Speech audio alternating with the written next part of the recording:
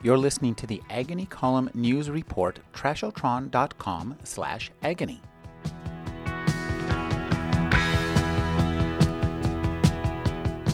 In Visitation Street, Ivy Pochoda uses atmospheric, powerful prose to create Red Hook, New York, as more than a place. It's a character in her novel. People in the manor make their homes in abandoned shipping containers, or the shells of old cars pushed up against the sides of the lot, all sorts of jerry-rigged shelters into which they can disappear in a flash.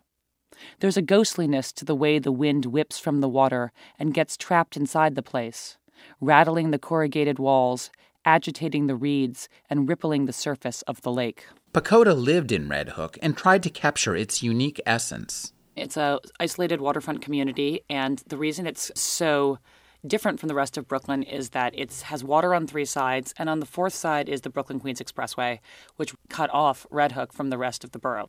It felt like a fishing village to me in many ways. There were seagulls and cobblestone streets, and so when I started to write, I didn't necessarily start to write a mystery or start to write anything with a noir or ghostly feeling, but that's just sort of the language that came out of trying to describe what I saw on the streets every day.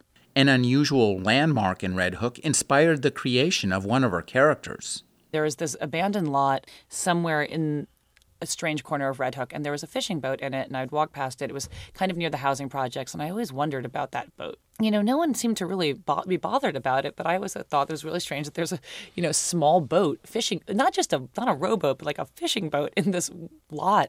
When I initially conceived of Cree's character, he started to become real to me when I realized why he loved that boat and why he couldn't take it anywhere. The plot in Visitation Street involves a missing person, which is an increasingly powerful trope in modern literature.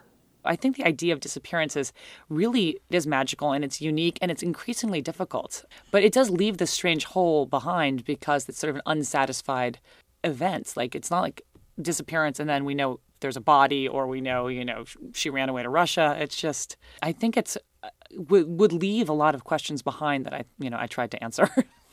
Pochoda's novel turns on the friendship of 2 teenage girls who are different from one another, but similar to the author. Val and June represent 2 sides of my personality. For a lot of girls, they represent friendships they've been in.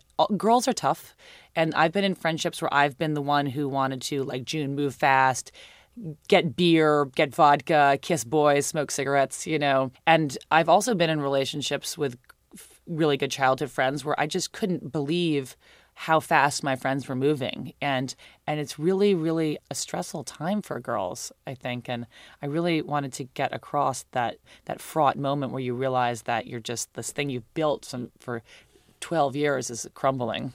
Ivy Pochoda's Visitation Street itself captures an essence. It's a powerful, engaging evocation of the fragile bonds between friends and between people in the place they call home. It's a reminder of how we haunt ourselves and are haunted by the choices we make. With Time to Read, I'm Rick Kleffel. Find out more at agonycolumn.com.